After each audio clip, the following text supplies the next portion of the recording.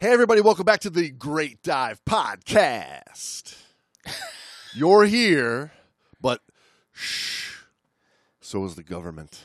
They could be listening. You don't know. They probably are listening. You know they've been doing secret human experiments for decades. Now they're not so secret.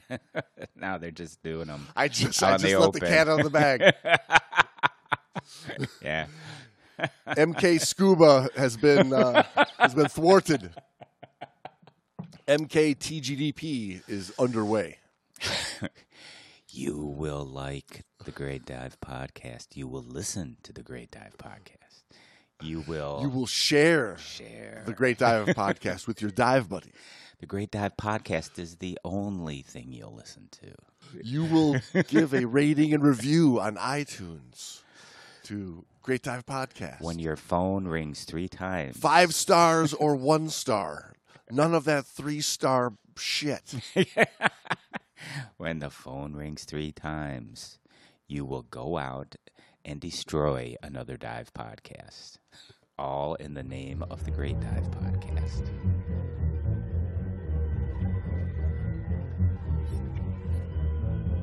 This sounds like some MK Ultra stuff to me. MK-SCUBA. MK-SCUBA.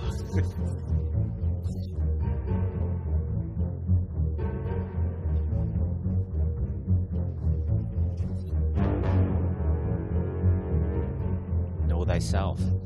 The Great Dive Podcast is hosted by your buddies, James and Brando.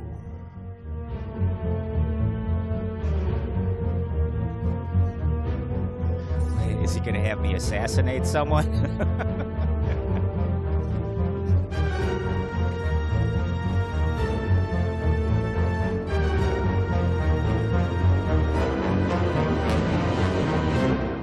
Know yourself. Know yourself, yo. Yeah, the ability to consciously override the unconscious urge.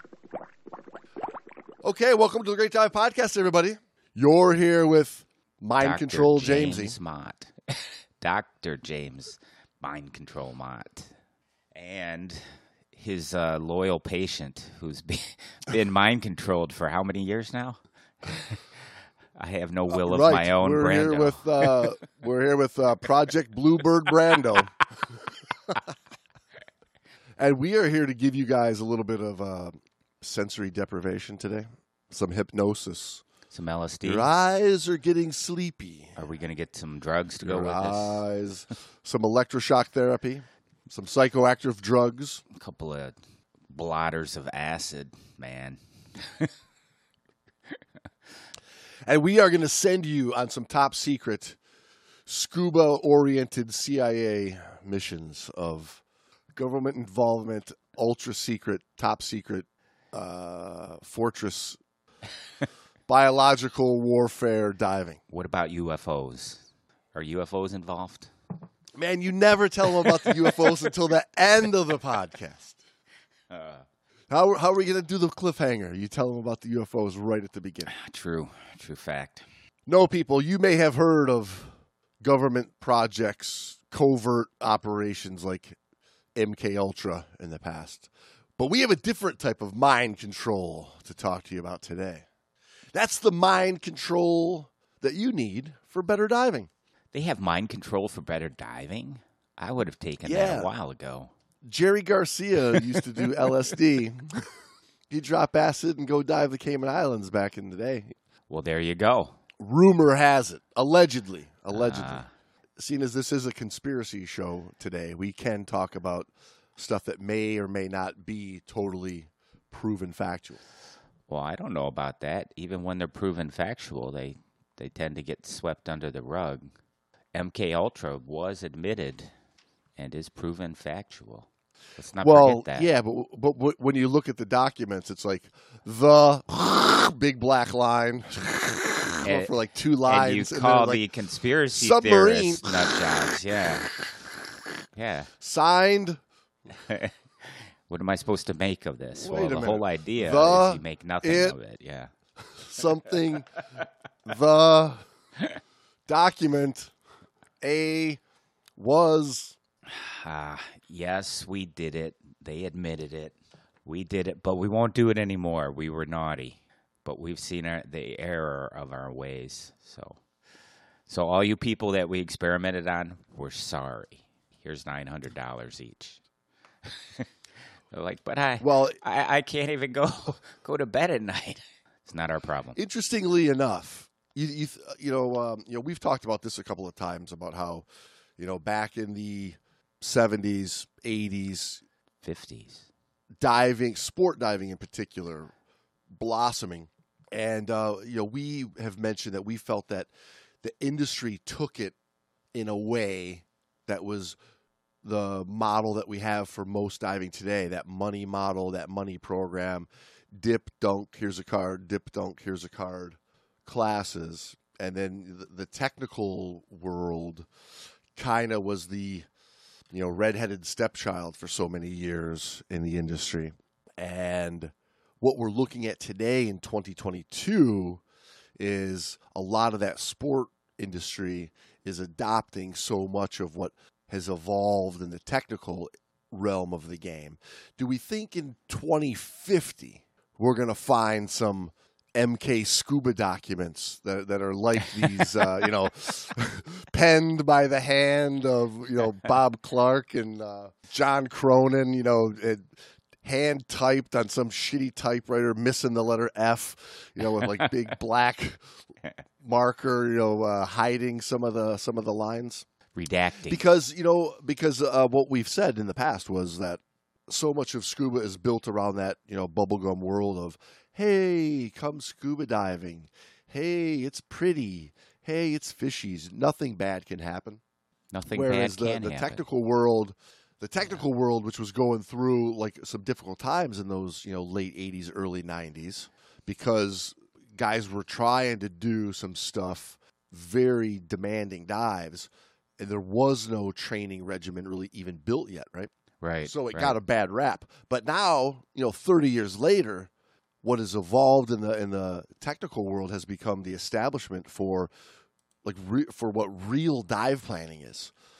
So that you can get in the water and really know that you're squared away versus just some silly acronym that, still has you relying on the dive master taking care of you. Right. Some silly acronym. Is there really? They aren't that silly. Flipper. Come on. Flipper. Fins. Logbook. Inflator. P-valve. Person. I never dive without going through Flipper. Okay, you're right. They do have some stupid inane. Yeah. You might impress your non-diving friends with tales of underwater risk and peril. But as most divers know, and the facts prove, recreational scuba diving is a very safe sport. The statistical chances of the average diver being injured underwater are extremely low. And there has been a steady annual decrease in the per capita number of dive accidents from the 1960s to the 1990s. Nevertheless, accidents can and do happen. This is from the pen of the late, great Tom Mount. That's going to be a doozy then. Old Tom was... Written... Yeah. Go ahead. Written in one of the industry's top magazines back in the mid-90s. Sport Diver Magazine, the ultimate underwater experience. The ultra underwater experience. The MK Ultra underwater experience. He said the best way to make sure you never join the small percentage that become a statistic is to maintain your diving skills in top working order. What many divers forget, however, is that the most important piece of dive gear you take underwater isn't a high-performance regulator or a fancy new computer. Oh, really? What is it, Brando? Fins, flippers and goggles. Exactly. Of course. Of course, it's going to be your mind. Exactly. You know it. I know it. Tom sure as hell knew it. I think it's your brain. There's some divers I know that don't know it. That's for sure.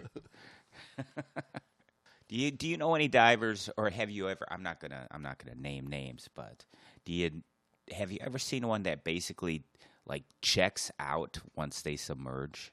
Like, You talking about Frank again? oh, Frank, you Oh nailed wait. it. It's MK-SCUBA. Get out the black market. That will never show up. Well, never exactly. Redacted. We'll just call him redacted for right now. Well, I know exactly what you're talking about though, because I think this is what is the product of a scuba program that I know you grew up with and I grew up with, of that bubblegum Happyville, Scubaville, USA world of it's all, French angelfish, man. It's all, beautiful dives and nothing can go wrong because you got the beeping, flashing computer to keep you safe. And yeah, people just, I can't tell you how many times I've seen people with my own eyeballs, and I've listened to other divers come in and tell stories of being in the water with people that, just either completely check out into the environment that they're in and then run out of gas because they're so focused on the environment.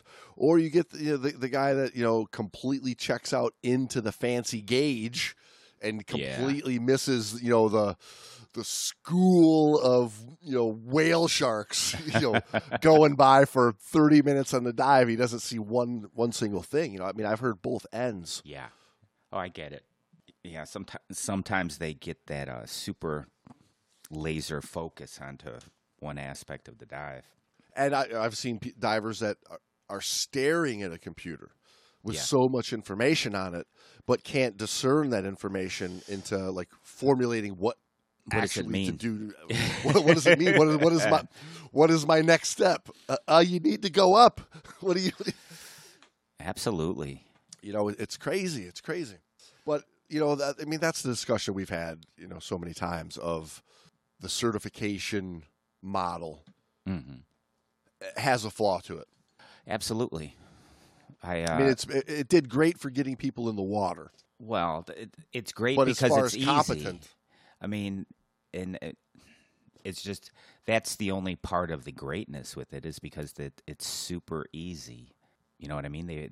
You've removed any challenge really in the course. Yeah, exactly. And then when you look at the injuries that do occur, right? There's a huge. The big spike, isn't the guys that are going out and doing, the big crazy dives. It's that new diver right at the beginning that doesn't have that base core foundation. Right. And it's actually not like the brand spanking new. It's after they get about 20 dives and they've lived and they all of a sudden the comfort, they click into that comfort zone and bad things happen. They've got I got this syndrome. Yeah, I got this. Yeah, popping down. They have no business down at 100 feet, after 20 dives and cold water and whatnot. But there they are. And again, we always harken back to our human factors lessons. And the whole normalization of deviance pops up its head, which is, you screw up and nothing happens. And now that's the new bar. That's where you reside. It's like, hey, it's not that dangerous. Look, I did this a million times. I've been down to 100, 100 plus feet on a steel 72, and what could go wrong? Right, and that, unfortunately, what that lacks is it doesn't have the time to have built up a mindset in the diver. Yeah. Right. It's just a reliance on gear, a reliance on technology, and an assumption that they do have it. That they do, in fact, got it. But well, it takes time yet. But to build that proper mental attitude and that, that mindset, that takes time to develop. Experience is a great teacher. And, you have to couple the experience with some good training in the first place. Somebody who showed you what to look for and the possible issues that you could run into at depth. Tom says a study of injury and fatality reports show that human error, not equipment malfunction, is by far the most common cause of underwater accidents. What this tells us is that the best way to increase our underwater safety is to understand the psychological forces that shape our diving behavior, and to then develop the attitudes and responses that will allow us to avoid or solve problems underwater. Instead of getting the problem solved underwater and continuing the dive, or it's time to end the dive and do a safe ascent, you are taught that ultimate go-to you have is let everything go and blow to the surface. That positive, buoyant emergency ascent is... Come from the land of the ice and snow. Exactly. Yeah, that's the catch-all right there. And that's, again, I have to believe. I mean, I'm not writing the program, so I can't really tell you what's in the minds of the people writing it. But I can say that it sounds to me like a lawyer catch-all. So when there are incidents, you can always fall back on, well, we teach them. They could just blow to the surface. So... Well, right, because in a short, quick class of getting the people, in and out of a program, there's not the time, like I was saying earlier, to teach a proper mindset. And when you see most people that are getting in the water and they go, hey, you got to be back on the boat with 500 PSI, and that means, I'm stretching my tank to, 600, Exactly. 600, I go up. It's time to go.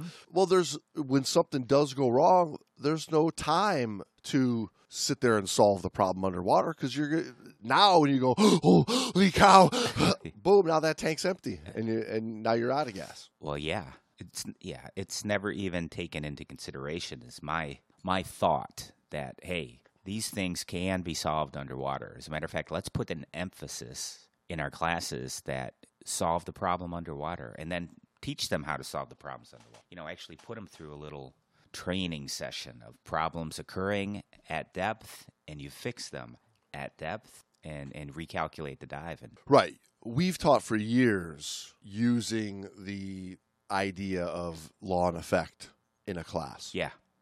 Because whether you like it or not, when you get a little, jolted underwater, there's a good likelihood that fight or flight response is going to kick in. It's nature. And it's nature, exactly. Right. I mean, that's just the fact of being alive. And if you haven't trained to calm your breathing down and stay in that parasympathetic mindset to solve problems, your default is always going to be get the hell out of here. Right. And that can be deadly underwater. Far more deadly often than staying in the moment of the problem that you're having. The flooded which mass.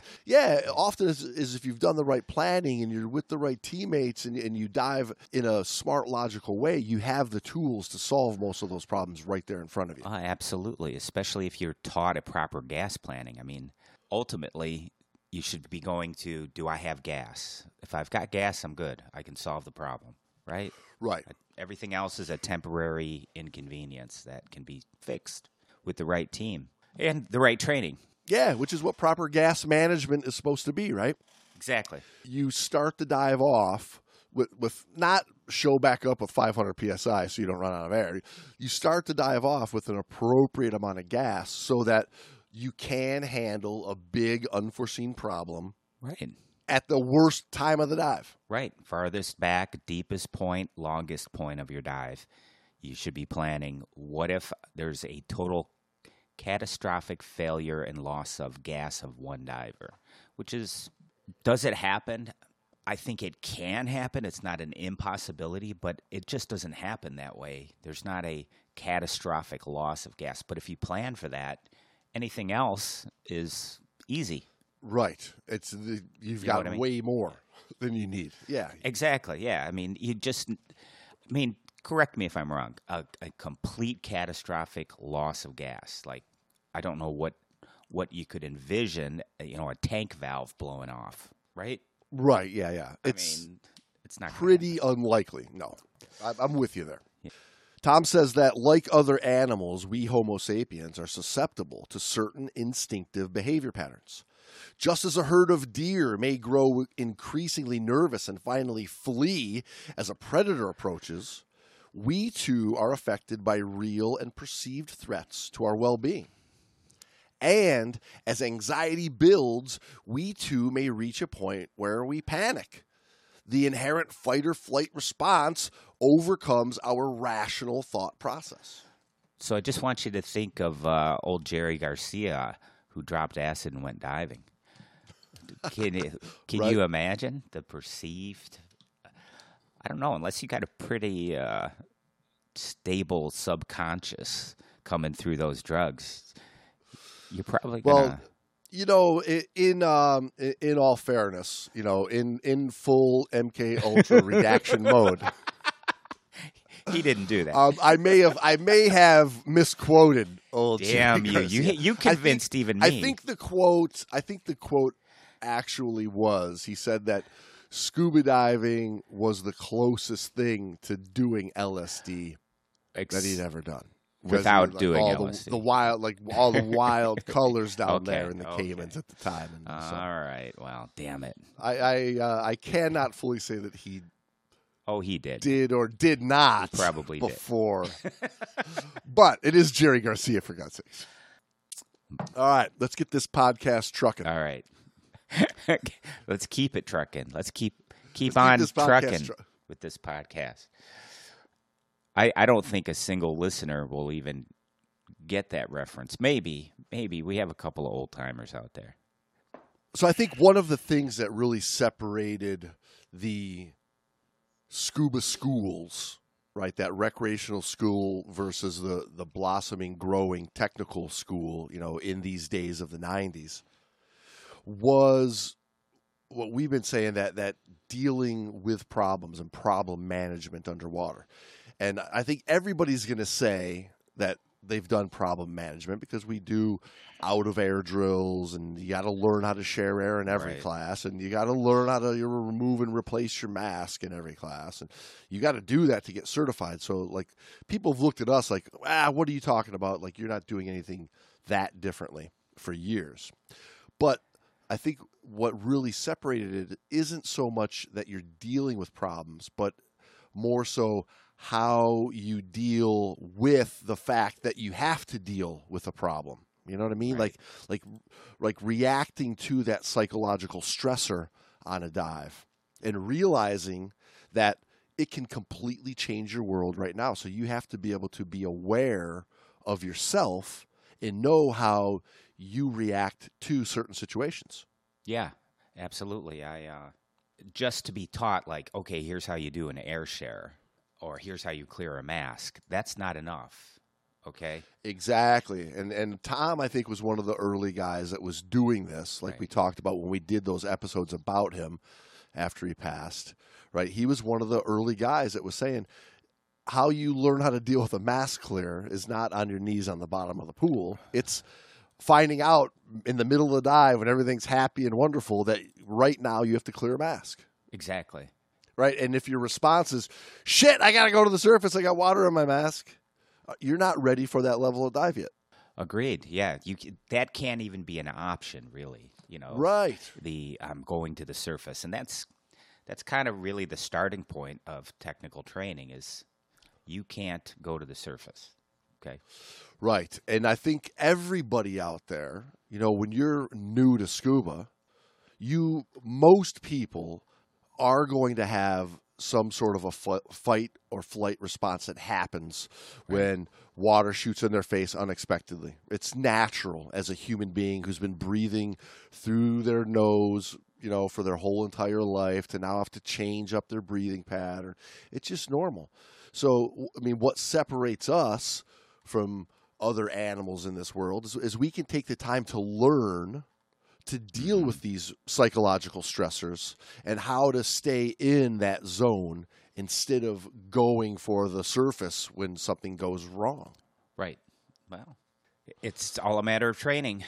Tom says we may not be able to control all aspects of a dive, but we can learn to recognize and overcome our response to stress. And that can make the difference between an enjoyable underwater experience and an accident. The key to controlling stress lies in creating an awareness of its causes and symptoms, and in developing the mental discipline required to maintain an attitude of positive competency. Positive competency. That makes the concept of negative competency a reality.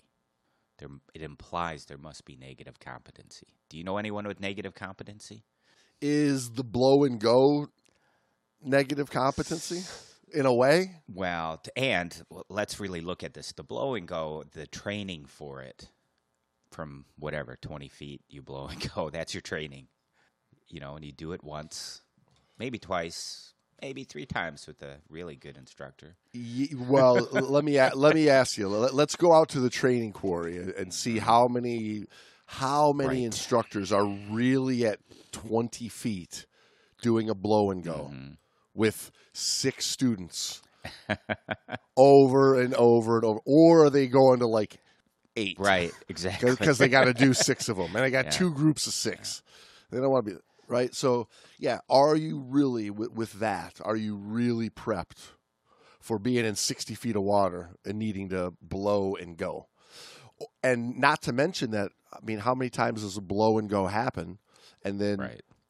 it was because they thought they were out of air. Not that they were out of air, but it was a Perceived. psychological response to CO2 and difficulty breathing, and I'm over, quote unquote, breathing my regulator. Right. When you look a little bit into the incidents, and the other side of this is, we get a great amount of self-congratulations from the industry to themselves on how safe they are. But the reality is most of the incidents that happen go unreported because they happen to live, and thankfully nothing's wrong with them. Most of the incidents, I would say, I don't know, a conservative guess, 9 out of 10 incidents go unreported. Would you Right, go probably. around there? I mean, that's just like looking at what I've seen in the I mean, world. I've seen chaos underwater before. Mm-hmm. Most people do not get back on a dive boat and start bragging about how they almost died and almost killed everybody around them at the same time.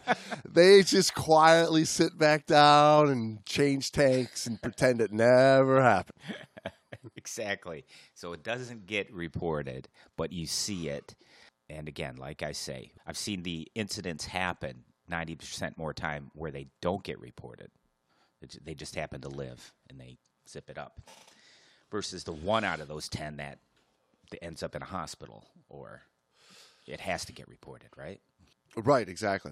So Tom talks about stress in diving and how so many divers go through that scuba class because they're taking the trip, right. around the Caribbean, and they want to hit a couple of these places they've heard about on the cruise and do a dive in Cozumel and do a dive in Grand Cayman, or they're taking their holiday in Bali and they want to go diving while they're there, right? And it's supposed to be this huge stress relief to be in the warm water, and I'm weightless, and I can just float around with the fish, and that's why I got the really fancy high gadget fins so that my kick's nice and easy. There's no stress even on my leg to even try to swim. I got the computer that tells it it's a stress-free life, right? But the reality is, there's so much stuff that can lead to stress that's really what he's made a push, and you and I have tried for years, is it's when just being under the assumption that nothing can go wrong is setting you up for a very stressful situation when something out of the normal does happen. When it does go wrong. And he gives us a couple of different major stressors that we could hit on a dive. The first one being time, pressure, stress. Right? You're always on a dwindling hourglass when you're underwater, right? Be it no decompression limit, be it airtime limits, right? I mean, that's the biggest thing about scuba diving is there's an automatic double whammy as far as the time going, right? That you are in a very restricted time, and the consequences of going over your time can be fatal. Right. And the same exact problem that occurs at, a full cylinder is a very different problem when it occurs at a nearly empty At cylinder. 600. Right? Same. When you're ready to go up, you're like, I'm ready to have my 500 back on the boat. And the same problem in 20 feet of water is a very different problem a lot of times in 100 feet of water. Right, where you don't have, especially if you're at your 600. Yeah, you don't have Yeah, right. you don't have that time. Clock. Mhm. That clock is running out, and right. So something that is a very easy problem to fix when the clock is full is a very different situation and can create a totally different stress when the clock is nearly empty. And what most people end up doing is the exact opposite of what they should when that clock is running out, is because they haven't been trained a mindset of dealing with the stressor. So the reaction to the stressor becomes more of a problem than the actual problem that they're occurring, right? If they could keep their mental calm and respond to the situation properly, they could work their way through it. Yeah, absolutely. I mean, again, this is one of the biggest differences between tech training and recreational training is it's taught in pretty much all tech to handle the problem underwater. And the reality is it should be taught in all diving, period. The idea that you can bolt for the surface as an option, it's not a great mindset to enter the water with. So you should be able to recognize a problem and solve it and have the adequate gas. Ideally, that's what you're looking to do, right? Yeah, exactly. And how many times have you seen people like freak out at depth because they were approaching that beeping no decompression limit, and they get spooked and panic, and I got to get out of here, and go rocketing swimming, up towards the surface. Right. Instead of properly decompressing and getting shallower, they just bolt for that happy safe zone that they think is the happy safe zone, which is really letting them just sit in a very bad zone because they just destroyed themselves in the process. Yeah, when they're trying to swim to the upline to the boat, on the shipwreck, you're at 100 feet, and then they notice, oh, I'm getting close to my gas supply limit. So they start bolting at 100 feet for the line, and they're just swimming and swimming. Hurry up, hurry up, we got to get over there. Moving quick. We only got 1 minute left. Yes. Hands are moving fast. Masks are getting knocked off. It just snowballs too from there. So right, and then if that is where the mask gets bumped off, look out. It's bad news. Yeah. Now I got to go. Right. Now I really have to go. See you later. There's only one way to go. I can't see the upline. I'm just going up. You fall back on it though, right? You fall back on that. Yeah. What was taught in day one, which is blow and go. Well, because, and this is it, is when your breathing gets shallow like that, you're not thinking, you're enacting your brain's sympathetic nervous system, that fight or flight position. So you start reacting, and thinking clearly about the right decision has nothing to do with reacting. Right. Exactly. Those are two different things. Reacting is when you're on subconscious takeover and your body just does the only thing it's been trained to do, and that's get up. Right. There's no thought involved. It's all instinctive reaction, which is taught from day one, right? Yeah. That's what we're yapping about ultimately. Tom says another subtle form of time pressure stress occurs when preparing for a dive. For example, he says one diver suits up and enters the water while the buddy has an equipment problem and has to remove gear to make repairs. Son of a bitch. The diver waiting in the water may become stressed, while the diver causing the delay may experience frustration. He may. And even if he may experience it. Hey, try taking a camera with you everywhere. There's that again, we talked about it last week, but that extra time gearing up. Yeah. And if you're not prepared for that and your buddy's not prepared for that, right, that can add to a whole huge stress. Like imagine getting in the water like we did, a couple weeks ago, where the water's 39 degrees Fahrenheit, and we jump in, and then you go, oh, I got a camera issue, and you'd have to get back onto that difficult exit, climb up that hill with all your gear, walk all the way back to the car. Exactly. Right, get all your gear off, come back down because you can't remember the access code to my car. So you got to come. How do I get into your car again? Where'd you hide the key? Right, and then I'm sitting in the water for 40 minutes. Yeah. Right, so by the time you actually cold. get that camera figured out, come all the way back down, I'm already cold. Yeah. And then if we try to muscle through the dive, right, that dive buddy's going to be in no position to be making smart decisions. Right, that's a whole other type of time stress. Yeah, that people don't think about. Well, in the scenario you just described, that happens all the time. I mean, not with me necessarily, but I've seen it a million times. And when in my early days of diving, I can remember, it was rare. Everybody's all ready to go in our 6-man group or whatever, and so it's always a time pressure issue. Yeah, or what about you're at the quarry in August? Yeah. Right, and it's 94 degrees out. And you're in a dry suit with a snowmobile suit. You're all getting suited up, right? And then you're ready to get going, and your buddy goes, shit, I left my fins at the car. Dumbass. Right? Yeah. So now you're sitting there and just stewing in the heat. Yep. Right? And you wait, and you wait, and you wait, and you wait, and then he runs into Sally. I haven't seen Sally in 20 years. Yeah. Starts flirting with Sally at the back of the truck again. Oh shit! I gotta get down. He's my buddy's down there waiting for me to get in. I gotta go. Right now you're hot. The inside sweating, of his dry suit is just soaking. Soaked. It's and right. You're gonna freeze. I mean, that's a whole nother one that pops up. Yeah. Tom mentions the stress of task loading. Right, he says anytime divers attempt to perform more tasks that they feel comfortable doing, task loading becomes a stressor. So this could begin as early as a checkout dive when a student attempts to maintain buoyancy control while equalizing. The task of manipulating the unfamiliar BC inflator button while simultaneously clearing the ears and maintaining contact with the descent line can be overwhelming at this stage of the diver's development. Agreed. Just the smallest of tasks in a newer diver will tend to suck all the focus in as well, easily.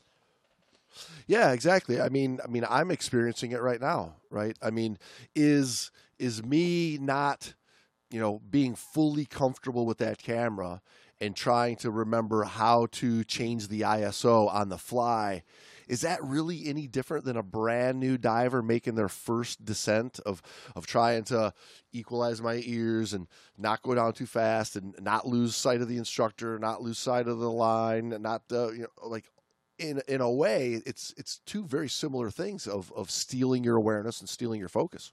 Yeah, because it takes what you normally have, James, when you're diving, especially without your cameras, you have a very broad, multi-focused ability there. It's a very wide angle, what you're looking at. But then when you get something new that you need all of your attention at to operate, for example, the camera and the settings and the buttons on the back of the camera housing, you're learning that still. It's not second nature. It's just like driving the car. Brandon, I've been diving for 30 years. I hear you, man. You've been diving longer than that. I'm an instructor, Brandon. But you're also human, and it's a new task. I'm a cave diver, You don't know Brando. who I am, do you? I'm over the hump of having task loading stresses. I've got thousands of dives. All the more reason. Right there, it just kind of hits home the idea that it doesn't matter how experienced you are in diving. If you're putting a new task into your agenda for the dive, you got to plan for that. You got to plan that you're going to have your focus stolen. Yeah, exactly. And even at the most experienced diver level, right? To think that you're immune to task loading, awareness stealing issues, that is what the problem is, right? You always have to know that something, no matter who you are, can take that awareness. Absolutely. Because as soon as something goes wrong and your breathing changes, and this is Tom's next point, is these incorrect breathing patterns are going to result from or are going to result in a whole new stressor. He says most serious stress-related incidents either result from or lead to abnormal breathing patterns. This can become a vicious cycle. Abnormal breathing produces stress that a diver may not even recognize. And the problem is compounded as the body's physiological reaction to stress is a further increase in breathing rate. Exactly. And with that further increase in breathing rate at depth where the gas is denser, usually the faster you breathe, the less carbon dioxide you're getting rid of. So your CO2 is building up and the partial pressure is building up because you're at depth, which makes you feel like, I got to breathe more, right? Right. That hypercapnia gets your body freaking out and you're breathing faster and you're breathing shallower, which is doing the exact opposite of what you need to do right in that moment. Exactly. And this is all back to the breath control. Like, if you can keep that breathing rate, and we talk about it a lot, especially, I know you're big into the yoga stuff and the breathing, and I've studied it for a long time, but the ability to control breathing is at the heart of being a really good diver. Oh, absolutely. And it's something that needs to be practiced on a regular basis. Right. I mean, if you think you're just going to get in the water and do a dive and I'm going to control my breathing if I start getting panicky on this dive, dude, like by the time it hits you, it's over. I mean, This is something that, that I try to do, when I'm at the gym, on some sort of a, cardiovascular machine to be able to elevate that stress of even like walking at a faster rate, hitting an incline, running when you're already winded, and be able to like not let your heart rate get out of control and your breathing get out of control and be able to calm your mind and calm your breathing while you challenge yourself. I mean, that takes regular practice to be able to just it happen on a dive and you know how to react to your body enough to get into that breathing pattern. Yeah, the ability to consciously override the unconscious urge to breathe. That's key. So, in other words, when you get that unconsciously, you start sucking more gas, breathing more rapidly. If you don't have that developed discipline to consciously override that, that's when that cycle starts, right? You start overbreathing the reg, CO2 builds up, you don't think clearly, then stupid decisions are made, and you're using gas quicker, and the snowball starts moving. Growing, I should say. Rolling down the hill. Yep. He mentions a couple of other stressors too, Brando, that may pop up, including the physical threat of an attacking shark. Oh my God. Is a very real source of stress. Well, yeah.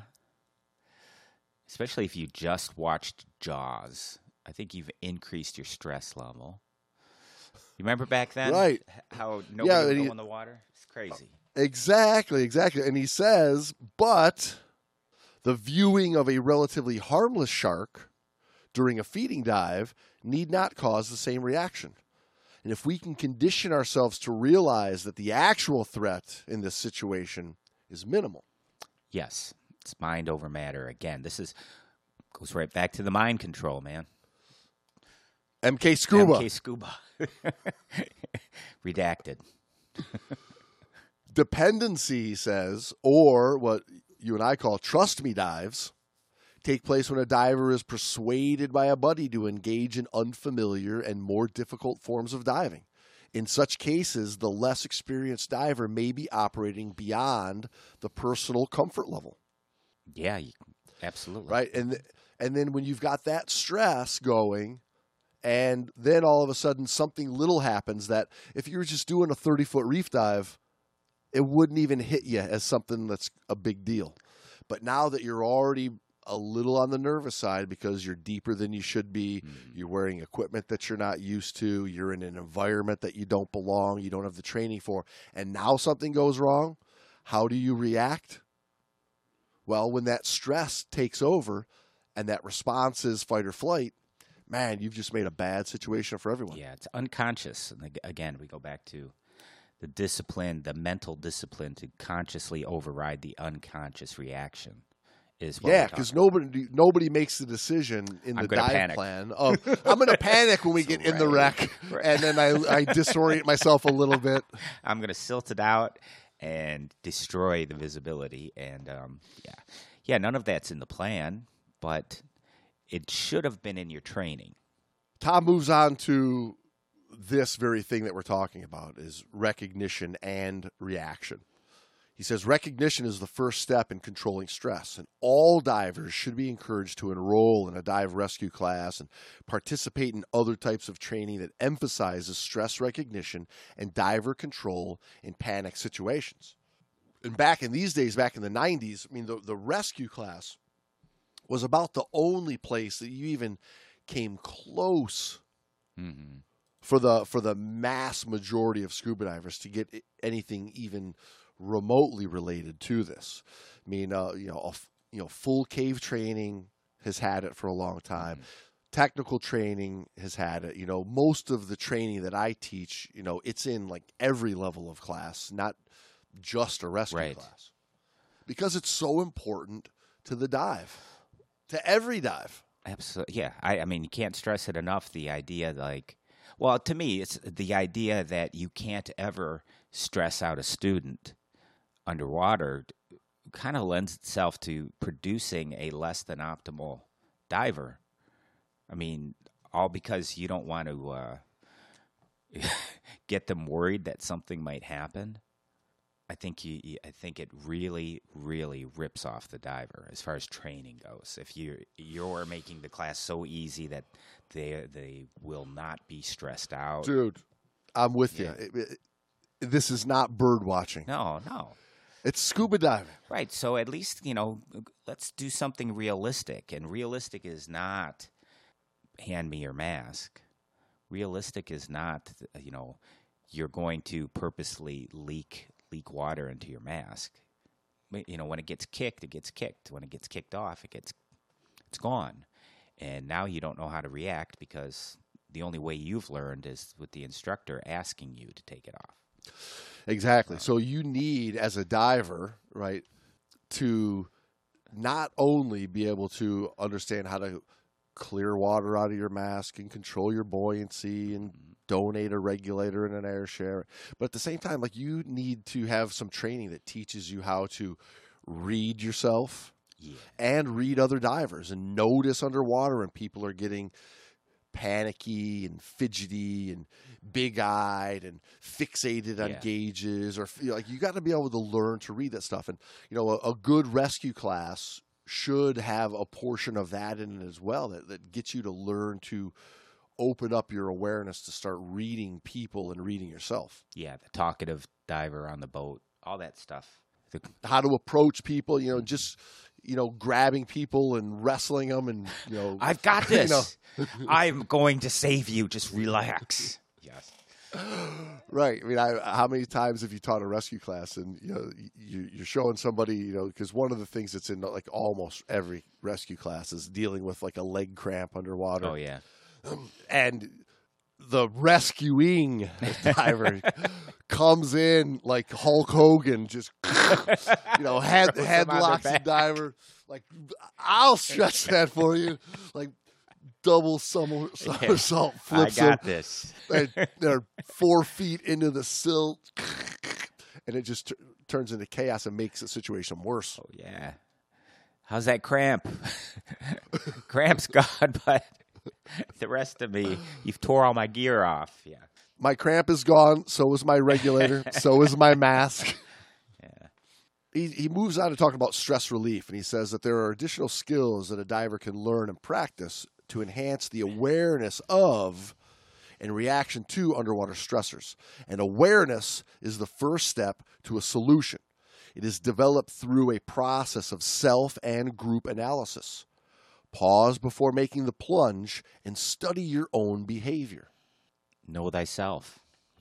Know thyself. That's one of Brando's great axioms. I'd like to take credit for that, but I think it was Socrates. I'm just standing on the shoulders of giants. We can change it a little bit. Like yours will be know yourself. Know yourself, yo. Are you tired? Hot? Uncertain about the dive? Do your dive buddies seem to exhibit any similar discomforts? Our egos tend to have us ignore any such problems and just get wet. But often, taking a few extra minutes on the surface to sort things out can make a tremendous difference in your underwater performance. Absolutely. Take a second and de-escalate everything. Yeah. Yeah, de-escalate. I like that. De-escalate, the word of 2022. Because, we talked about the situation earlier of the diver on the hot summer day, right, sweating, just wanting to get in the water, and then the buddy has an issue that he has to fix. Yeah. My regulator's free-flowing. I'm going to go swap this out. I forgot my fins at the car. Pressure gauge is leaking, right? There is such a tendency to let's just get in the water. Let's just get in the water and go for it and ride that stressor out. Yeah. Which is doing the opposite of what you're trying to accomplish. Yeah, absolutely. Everything that we're talking about, you see, like heading out. It's Great Lakes season opening up here shortly. Heading out on the boat, a lot of the divers on there, especially doing a recreational dive, a lot of the divers have not dived all winter, probably aren't regular divers anyway. They don't dive regularly, and they're getting ready, and you can just see, you can see them sweating like crazy, and they're nervous.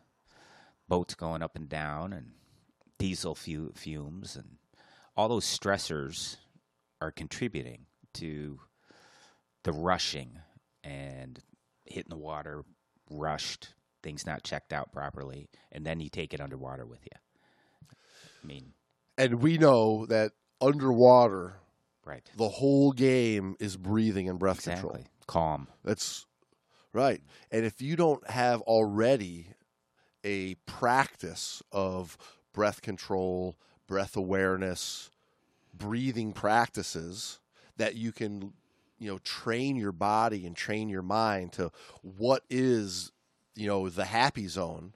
Like you're not going to have any ability to read yourself to know when you're out of that happy zone and you need to do something about it.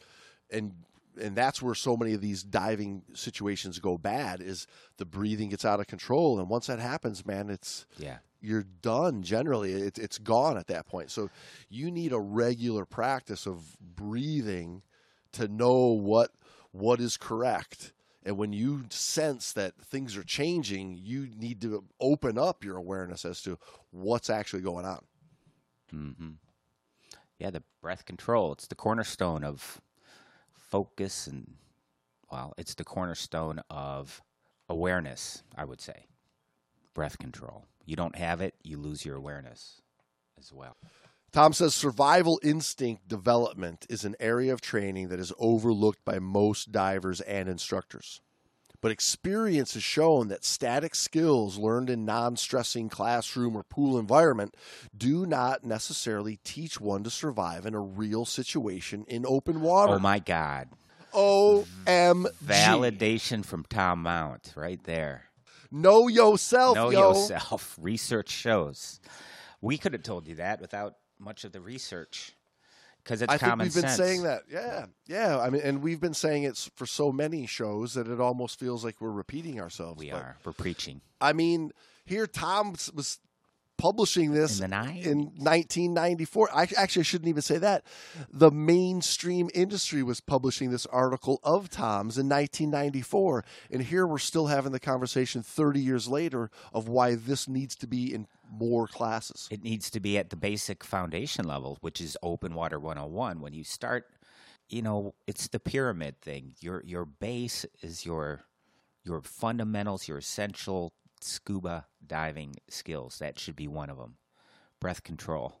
I think if you asked any diver in the 20-plus years of experience level, that's what they would say, is breath controls right there. It should be right there at the foundation, day one kind of thing.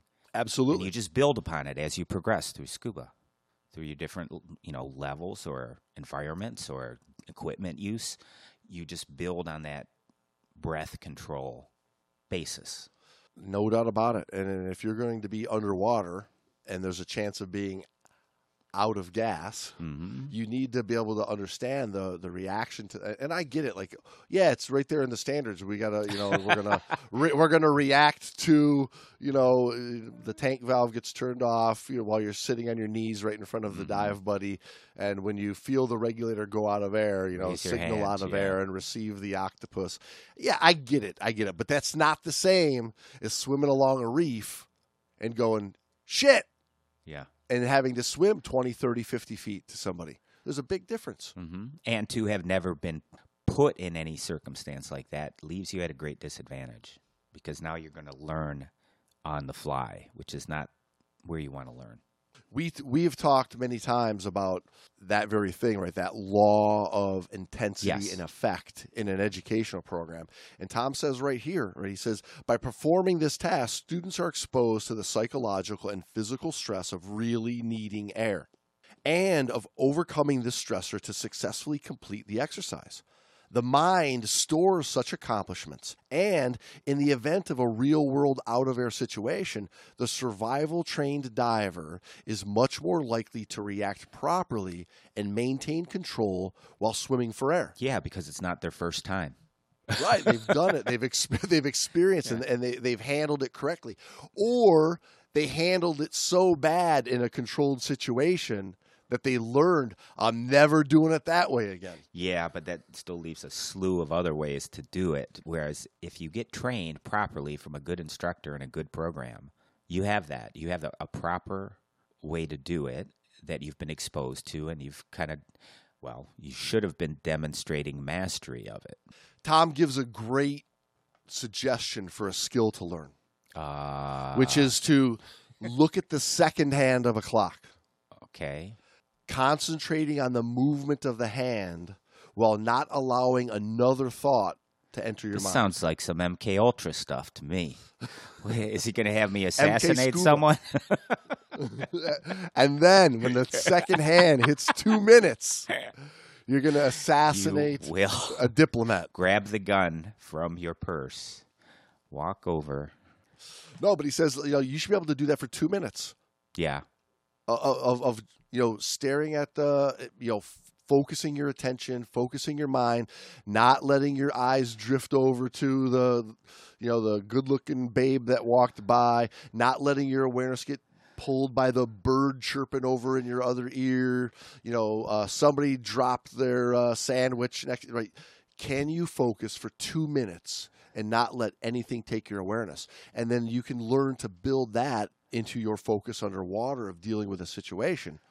But if you try to look at a watch secondhand for 2 minutes and you make it 5 seconds before you're drawn away, like how do you think you're going to react underwater when something's going wrong? Well, if your ADD kicks in and you can't control your ADD for 2 minutes, you got some issues. I mean, diving may not be a great thing for you to undertake. He says the purpose is to train the mind to hold the body in check, overriding the instinctive tendency to breathe faster or work less. If one is able to complete such an exercise, even though the mind is screaming to quit, the reward is the development of stronger survival and willpower.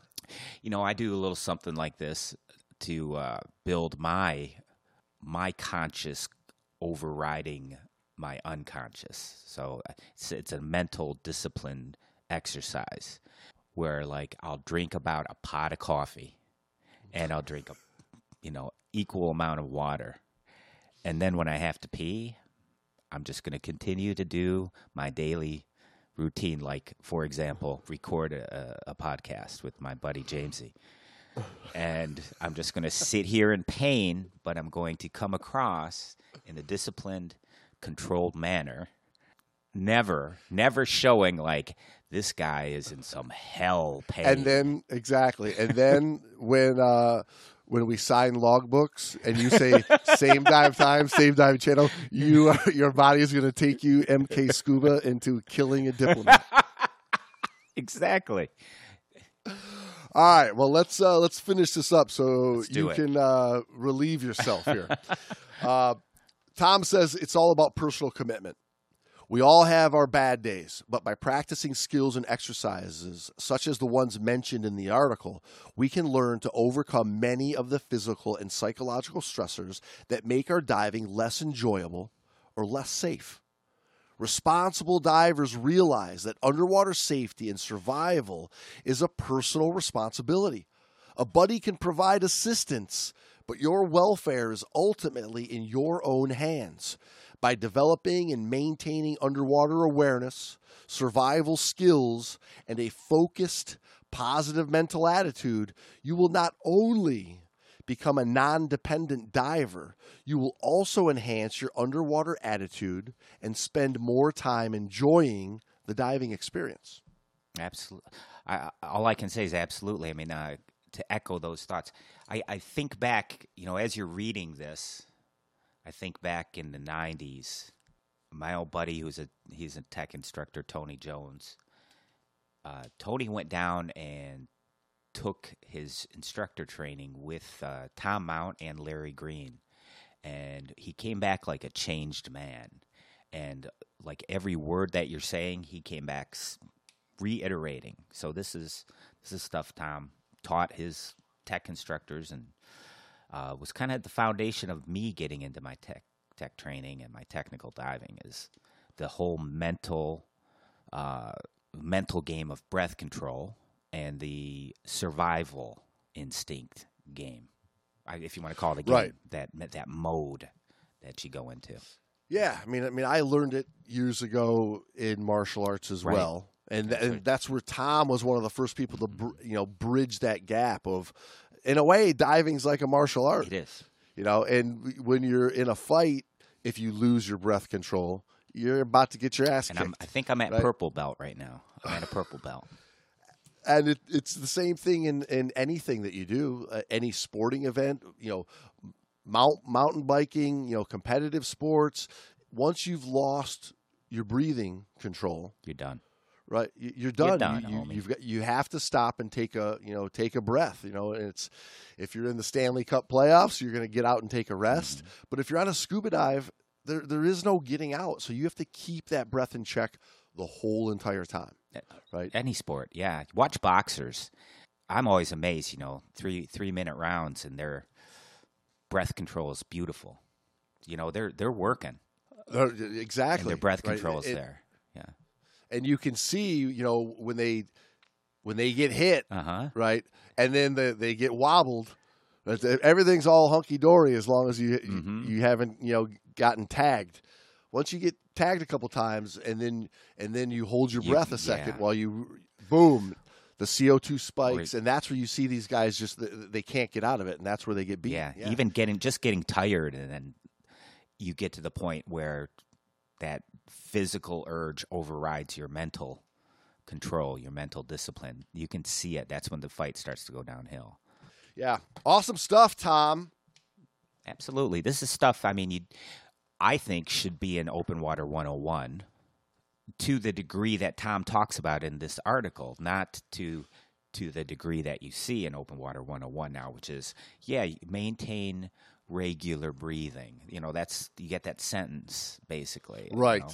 Which isn't a lot to go by. There's a long way to go beyond stop, breathe, think, act. Thank you. Right. Right. That's the tippity tip of the iceberg. That's just the sentence introducing you to what needs to be done. It's not a. It's not taking care of it. Right. It's not a lesson. So Tom was telling us this back in Sport Diver magazine, the May-June issue, 1994. It was one of the cover articles, Mind Control for Better Diving.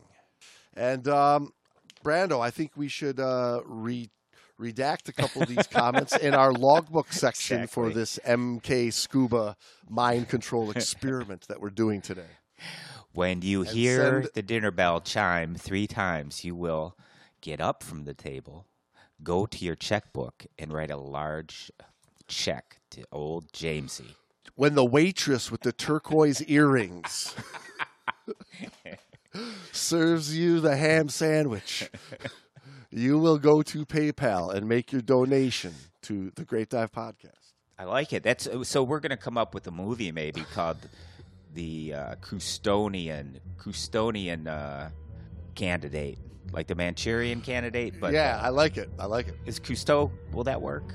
Manchurian. That'll work. Okay. That'll work. All right, everybody. I hope you guys enjoyed this one. We will talk to you next week. I've been working on like same bottom time, same Buellman algorithm, or something stupid like that. No.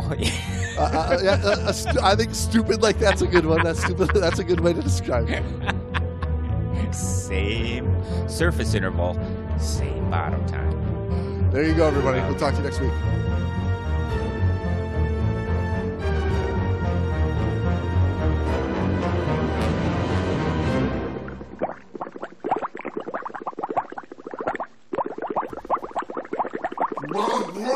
What?